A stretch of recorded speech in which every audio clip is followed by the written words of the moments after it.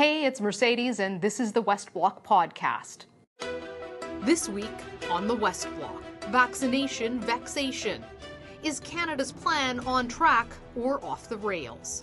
Manitoba's Premier is making his own deal to buy vaccines separate from the federal government. So she's saying it's not true that they blocked you. The minister is totally wrong, and we can certainly provide you with ample evidence. In no way would we presume to tell a province what it can or can't do on an international market. Travel restrictions are coming into force, but there's more questions than answers from Ottawa.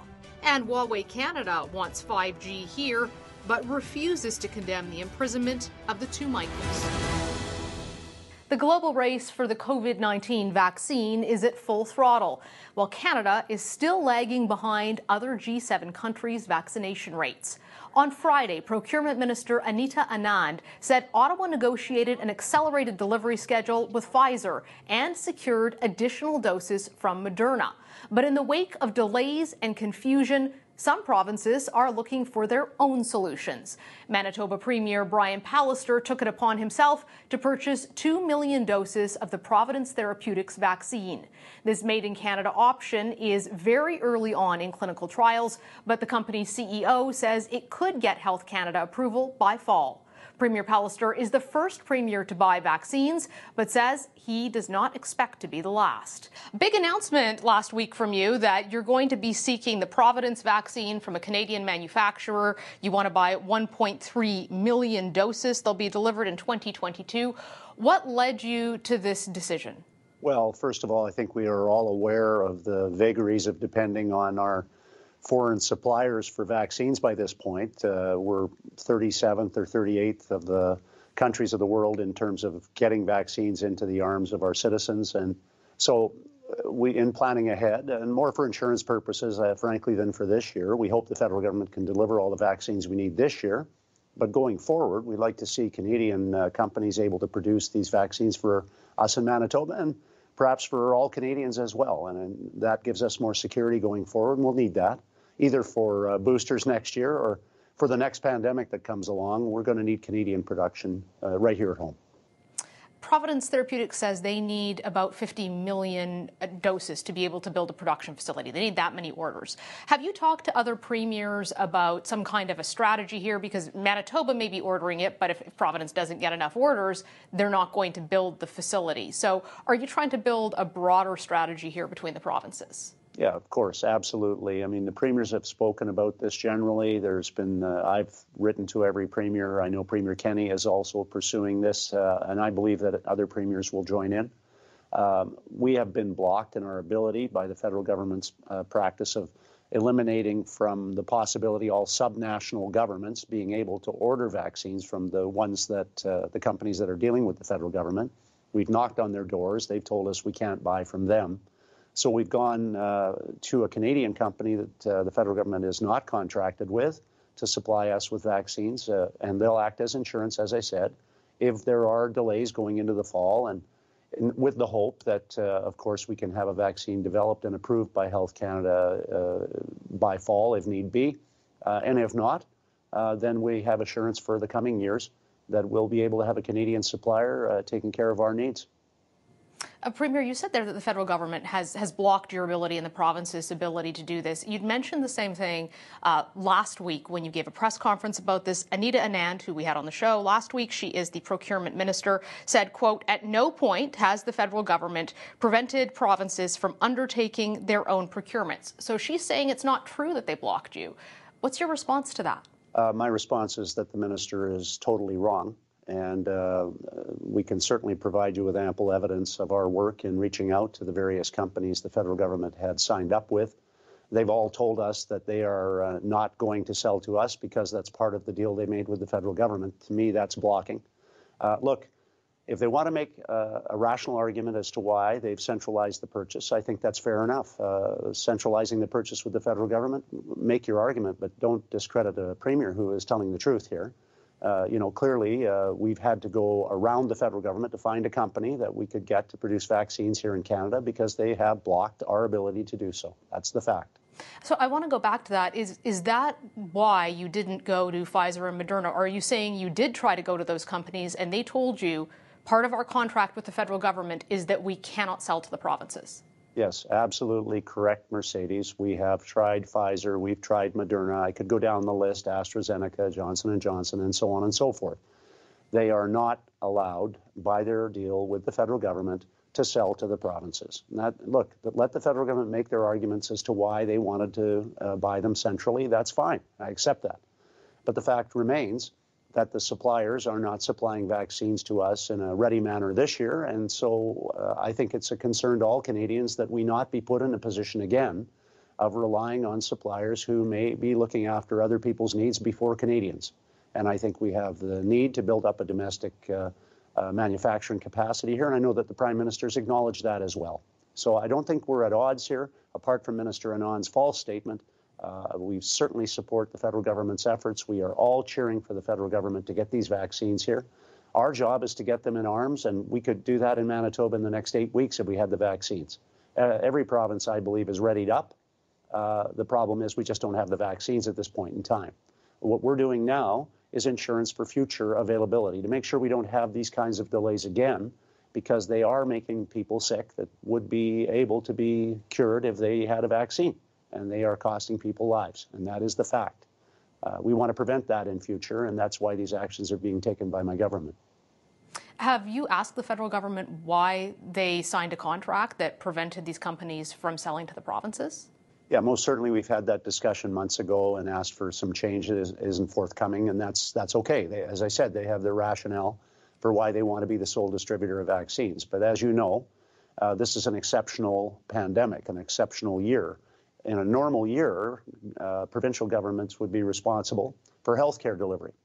And so in future years, I don't expect the federal government to be looking after all our needs, as they have in many respects endeavored to do during this pandemic. And so it's about making sure you can help the needy of the world by not being one yourself, quite frankly. I don't like seeing us have to take back vaccines from underdeveloped countries in the third world because we haven't been able to make our own here. I don't think anybody likes that. And so going forward, it'd be nice to be able to help other people around the planet by helping ourselves first. And we need to do that by bolstering our domestic vaccine production. We need to do that now, and that's why this measure has been taken by my government, and I expect other premiers will follow as well on this. We've talked about it, and I know others are talking about it as well. Premier, thank you so much for joining us. Please be safe and stay well. Hey, you too. Thanks so much. Border restrictions, COVID-19 vaccines, and rapid testing all made headlines this week, but there are a lot of questions still on the federal government's plan to curb the spread of the virus. Intergovernmental Affairs Minister Dominic LeBlanc joins me now to hopefully provide some answers to the questions that we all have. Thank you so much for joining me, Minister. I want to start by asking you about the comments that were made by Premier Brian Pallister just ahead of you on the show. He says that he has talked to both Pfizer and Moderna and that they told him they couldn't sell to provinces because the federal government had signed a contract with them that forbid them from buying directly, that only the Canadian government could buy. That goes directly against what your government has said in public, which is that you've in no way blocked the access to vaccines. Is it true that in the contracts, provinces are not allowed to buy directly? Mercedes, no, it's not. We've said from the beginning that obviously provinces are sovereign orders of government under our Constitution, and they can choose to deal with global pharmaceutical companies or Canadian pharmaceutical companies as they wish. We thought there was value in having a national procurement, that Canada as a country would go on these global markets and aggressively and effectively procure different vaccines. That's exactly what we've done. And obviously we're distributing them to the provinces as quickly as we get them. But in no way would we presume to tell a province what it can or can't do on an international market. So just to be clear, you're saying this is not in the contracts. There is nothing in the contracts that forbids the provinces from buying doses from Pfizer and Moderna. And in that case, are you saying that Premier Pallister is lying? I'm not familiar with the way Premier Pallister has gone about trying to procure vaccines. What I can tell you is that the government of Canada from the beginning told provinces, and I was in a number of those conversations, that we're going to, on behalf of all Canadians, procure as many vaccines as quickly as we possibly can. That's exactly what we've done. But in no way does that preclude a province from deciding on its own, that they want to pursue a parallel or different strategy. We don't necessarily think that's the most coherent way to approach it, but we're certainly not in a position to block somebody who wants to try. So you're saying, Premier Pallister, what he's saying is not true. I want to shift gears on that, though, to talk about what's happening with the vaccination rates. In the United States, 300 million people will be vaccinated by July. So far, they've vaccinated 48 million people. In the UK, 14 million people have been vaccinated. In Canada, it's only 1.2 million. Why are we so far behind? So we've said from the beginning, Mercedes, that there would be a massive increase in the number of vaccines that would arrive in Canada as we got into next month, into March, but very significantly, April, May, and June, we'll see literally millions per week arriving. Those are the procurement agreements we have in place. We were lucky we got some early doses in December that weren't expected. We're still hopeful and still working, obviously, every week, every day, on ways to accelerate those doses. But these rankings that you see in different publications will change over time, and you'll see in the next number of weeks, and in the very few weeks that are in front of us, you'll see a very significant increase in the number of Canadians getting vaccinated, and that's obviously very important for us too. We spoke about the report that was done on the Governor General. You handled that file. Your government is now facing questions about whether you adequately handled allegations that were made against former Chief of the Defence Staff, General Jonathan Vance, in regards to female subordinates. The Defence Minister was on the show last week. He says he knew about concerns and allegations in 2018. They sent an email to Privy Council office, but he won't say whether he raised it with the Prime Minister. The Prime Minister won't tell us if he knew. Your government has said over and over again you're a feminist government and you're committed to safety in the workplace. But we can't seem to get answers about what was actually done when concerns were raised and whether you feel that this was adequate and enough was done to look into the situation. So you mentioned, Mercedes, the Rideau Hall example. I had been involved, obviously, in overseeing some of that independent review, precisely because, as you said, we believe every Canadian has the right to work in a safe, respectful workplace. Obviously, that includes the Canadian Armed Forces, like it includes the Public Service of Canada. We take those allegations very seriously. I learned about the allegations, in fact, on your program. Those are the first time I was informed of allegations concerning General Vance. My understanding is those are now properly subject to investigation by military authorities. That's the proper place where those allegations can be investigated. That's the only information that I have with respect to that case. Okay, that's all the time we have. Thank you so much for joining us this weekend, Minister. Thank you, Mercedes. Have a great weekend. It's been over 2 years since Michael Spavor and Michael Kovrig were arbitrarily detained in China following the arrest of Huawei CFO Meng Wanzhou. They sit in Chinese prisons as she remains under house arrest in Vancouver, awaiting an extradition ruling. Immigration officials in Canada gave permission for her family to travel here. Meanwhile, the two Michaels only have limited consular access. This week, the Biden administration called upon China again to release the two men. Huawei currently wants to get its 5G network into Canada, but there are concerns about the company's ties to the Chinese government and allegations of complicity in human rights violations.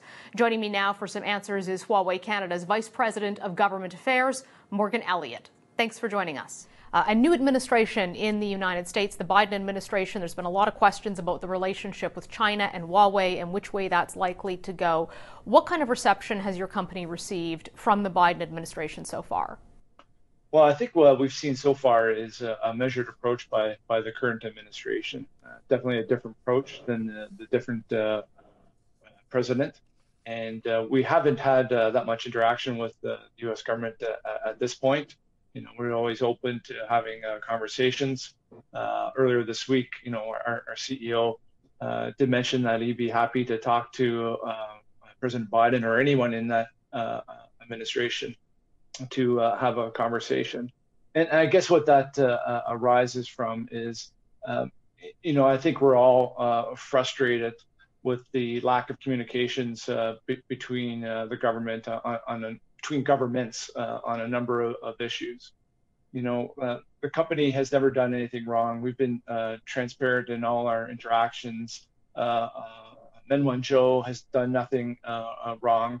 And we've gotten to a point where, sorry, like I'm just going to stop you there because I think that's interesting. Your company's position is, and as the Canadian version of Huawei, that Meng Wanzhou has done nothing wrong. So you don't think that the RCMP's arrest of her was legitimate? The company has done nothing wrong. Meng Wanzhou has nothing wrong, nothing wrong. We're seeing in this situation the previous president using companies and unfortunately people as political pawns. And so we've gotten into the situation today where Canada has been put in a hard place in terms of trying to deal with its friendships with Americans and its business interests in China. And Mr. Ren, like any father, wants his daughter home, just as the families of Michael Kovrig and Michael Spavor want their families home. This is a political situation that requires a political discussion and political solutions. As a Canadian, though, are you comfortable with calling the detention of Michael Kovrig and Michael Spavor political, and it's just pointing fingers? They were arbitrarily detained. So I guess I'll put it to you right now. Will you call for their release? Will Huawei Canada call for their release? So that's a very good point and a very good question. First of all, we're not a political entity. Unfortunately, Huawei has become a surrogate for all things Chinese. We're not the Chinese government. We're not an agent of the Chinese government. We're a company that's headquartered in China. So in terms of Michael Spavor and Michael Kovrig, we've been clear and we haven't hidden this. Anytime we go in to talk to a member of parliament, senior bureaucrats, the Chinese government, we always say, our top three priorities are bring the two Michaels home, send Meng Wanzhou back to China, and then we can start talking about business relations. And so we've advocated for a number of different issues, and we just wanted to extract ourselves from this political whirlpool that was instigated by a former administration in the U.S. Okay, but that doesn't answer the question of whether Huawei Canada will condemn the detention of the two Michaels. If Huawei wants to do business, and you're speaking as a Canadian, why would the company be unwilling to condemn the treatment of those two Canadian citizens? Well, as a company, we want everyone home. We want to send Meng Wanzhou back to China. So you see the detention of Meng Wanzhou and the two Michaels back home too as well. You see that as equal? You see those as morally equal? The detention of Meng Wanzhou under a legitimate arrest warrant out of the United States that had an extradition on it, and picking up random Canadian citizens and throwing them in jail for 2 years at a time? Again, this was actions that were outside of the company. We're not a political entity. We're not a political government. We're a tech company that wants to do business. Right, but if you want to do business in Canada, we want all the families home. Then Canadians would like to know, if you see these two situations as equal, why would Canadians want your company to be doing business here? Well, I think you have to look at our track record on why Canadians want to do continue to do business here. I think with all due respect, the question is, if you're saying they're equal, Canadians, as you've noted, are very upset about this situation. These are two Canadian men who have been kept in jail under extraordinarily difficult circumstances, while Meng Wanzhou is in a multi-million-dollar home in Vancouver. And you're essentially equating them today here, sir, and saying, well, it's not for us to say. This is a member of your company. You yourself are linking them. You're telling us that when you meet with the government, you're raising this. If you won't condemn what is happening, why would Canadians trust your company? Well, listen, we don't think anyone should be used as a political pawn when it comes to a trade issue. And so, no, it wasn't our decision to detain the two Michaels. We'd like to see them home. We've advocated with the Chinese government directly that, the conditions, we've asked for conditions to be approved. We've asked for other measures to be taken. And like I said before, we all want to see this resolution to the situation. We can point fingers and we can, look and see what happened, but that doesn't solve the issue. Canada's intelligence chief at CSIS came out this week and said China is undermining Canadian security and trying to steal technology from Canada and silence critics here. On the silencing of critics and minorities, your company in China filed for an application for a patent that had a Uyghur alert technology in it that could identify them as a separate ethnic group. This is a group that has been targeted by the Chinese state and put into forced labor camps. I have to ask you, why should Canadians be comfortable with a company that is identifying software to use visual recognition of people to identify their ethnic group? Sure. Just back to your first comment about CSIS. Yeah, and we've also seen other security agencies in Canada say that they believe that the ability to measure and protect Canadians using Huawei gear is possible. In terms of the Uyghurs, which security agency said that on the record? I haven't seen that. CCSC and CSC have said that. I believe it was on one of your competitors' shows that they said that rather recently, that they believe that CSE came out and said they think Huawei is safe on the show. I haven't seen the CSE chief give any interviews. CCSC, I believe it is. I'm happy to report to you. Sure. But just in terms back to the Uyghurs, because that is equally a critical issue. First of all, that was a mistake. It's wrong. It's completely unacceptable and not compatible with the views of Huawei.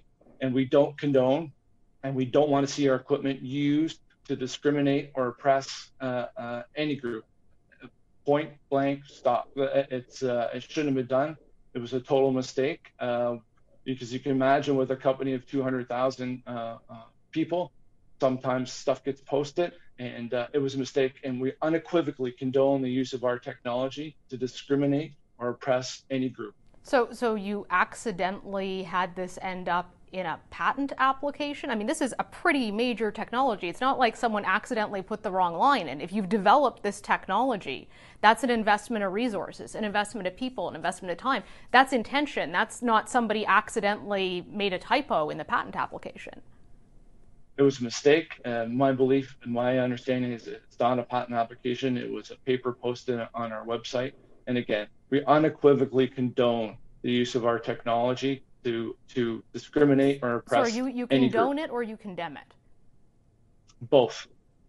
You condone it? We do not condone the use of our technology to discriminate or oppress. And yet it was in a patent. Okay. Well, thank you very much. We appreciate your time and sharing your perspective with us. Thank you.